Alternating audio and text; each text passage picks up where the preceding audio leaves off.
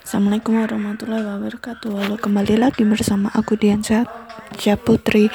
Nah, Happy New Year buat semuanya. Semoga di tahun 2020 ini semua kita semakin happy, semakin sukses for all your business what you do today and for 2020. And then for the first movie on this year, I watch nanti kita cerita tentang hari ini. It's movie overall good for my eyes, for my ears, because kita benar-benar dimanjain akan lagu-lagunya. Overall semua soundtracknya itu terbaik menurutku, karena itu suka banget sama semua lagunya, nggak ada yang enggak, dari Isyana, Ardito, Hindia Bagaskara, si Kunto Aji. Jadi part pertama si Kunto Aji nyanyi aja udah langsung nangis gitu di menit-menit movie pertama. And then ini filmnya sendiri itu ada bukunya. Sejujurnya aku belum baca bukunya. And then dia ada sponsor dari si Yaris kan. Nah, si Yaris itu aku nonton di YouTube, dan di situ kebetulan yang main cowoknya bukan Ardito tapi siapa pacarnya Devi itu Wafda. Nah, itu kebalikannya. Jadi kalau misalnya di YouTube itu si Amanda Rachelnya yang ditembak, tapi kalau yang di movie ini si Amandanya yang nembak si Dito gitu. Habis itu di pembukaannya yang aku udah bilang it's about half song about dari Kunto Aji. Teman pertamanya itu kayak proses maju mundur gitu. Jadi ada part dimana emang sakit kanan kiriku juga bingung, ini ngomongin apa sih, nggak paham. And then kebetulan aku midwife, and I watching with my midwife too, my friend. Kayak menebak-nebak it's talking about what, and then ternyata itu dia itu punya saudara kembar tapi meninggal, tapi keluarganya, ayahnya terutama itu menyembunyikan status bayi yang udah meninggal itu.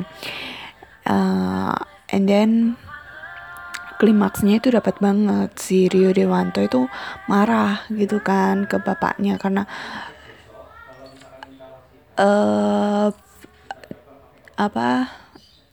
fathernya itu kayak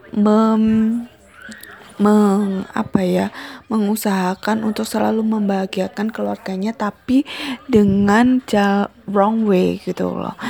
Kayak semuanya yang si Amanda mau karena udah kehilangan saudara kembarnya itu kan, akhirnya sih apapun yang Amanda mau itu harus diturutin, harus dilindungi. Apalagi Amanda pernah kecelakaan, itu ngebuat kayak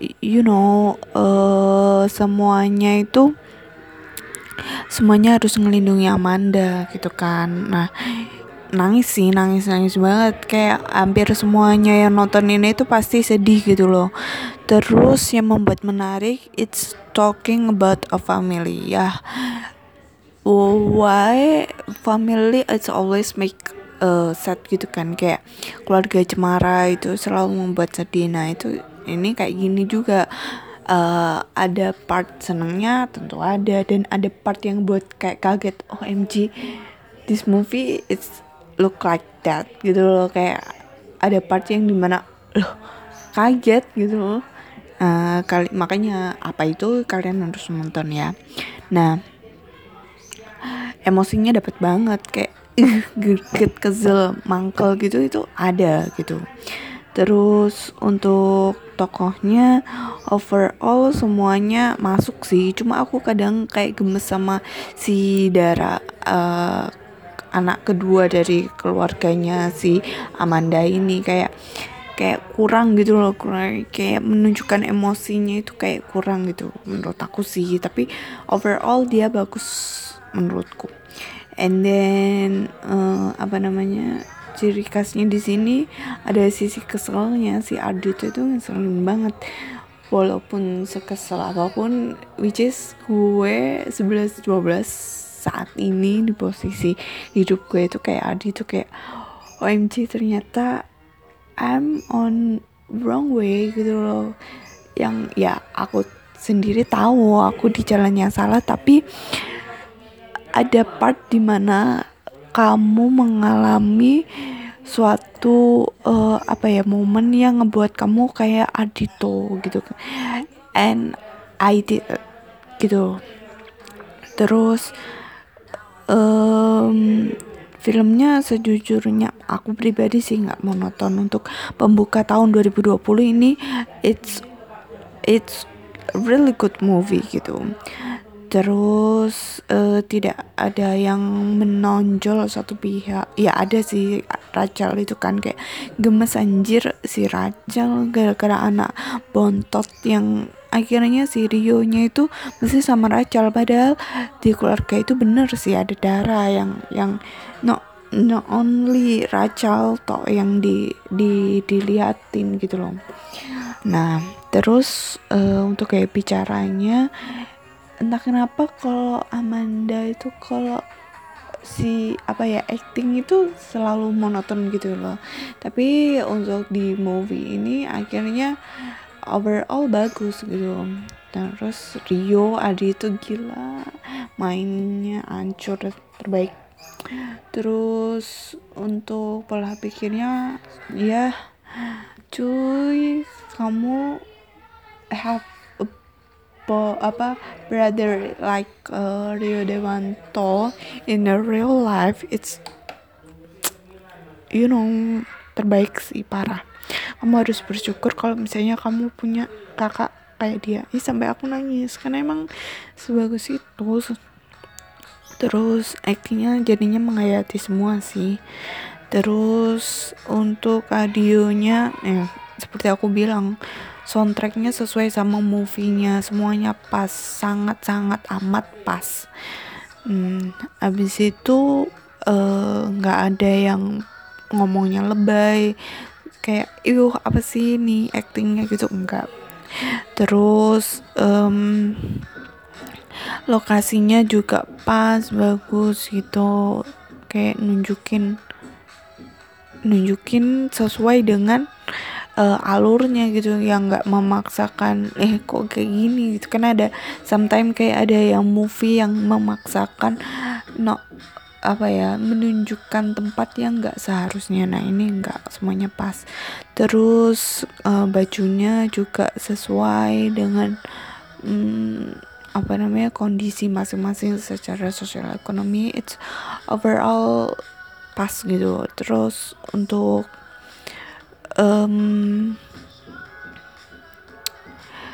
fokus gitu loh, tujuan si filmnya apa itu tersampaikan gitu ke kita, itu sampai gitu kan. Kayak kadang kayak aku itu udah takut gitu loh kalau misalnya kayak dulu ada movie yang YouTube-nya itu bagus banget parah, but di movie-nya itu kayak jelek gitu loh. Ini toh ekspektasiku ketinggian, jadi akhirnya aku naruh di movie ini tuh kayak biasa aja gitu loh.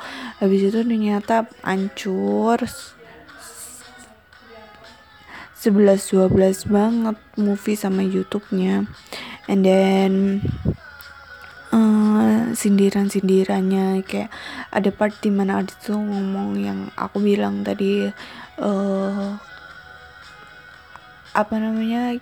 aku nggak berani ngehalangin kebahagiaanmu.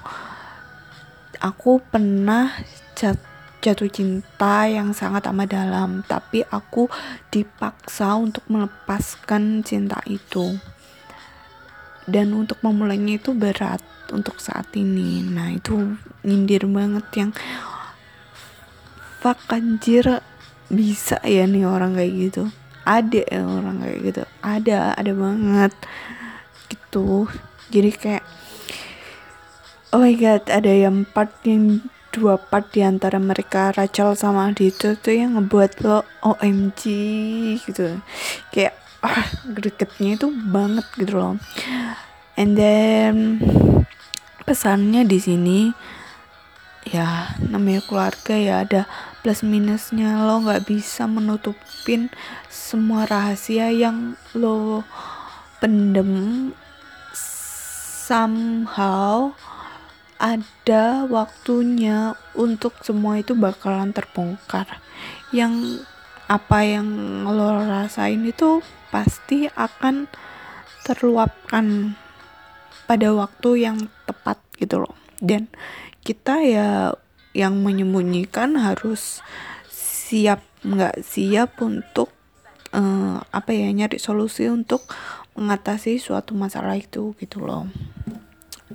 Pesan dari film ini yang aku tangkep sih kayak gitu. Dan ini movie yang emang family movie sih, but ada yang part yang gak gitu buat remaja kurang dari 13 tahun I think.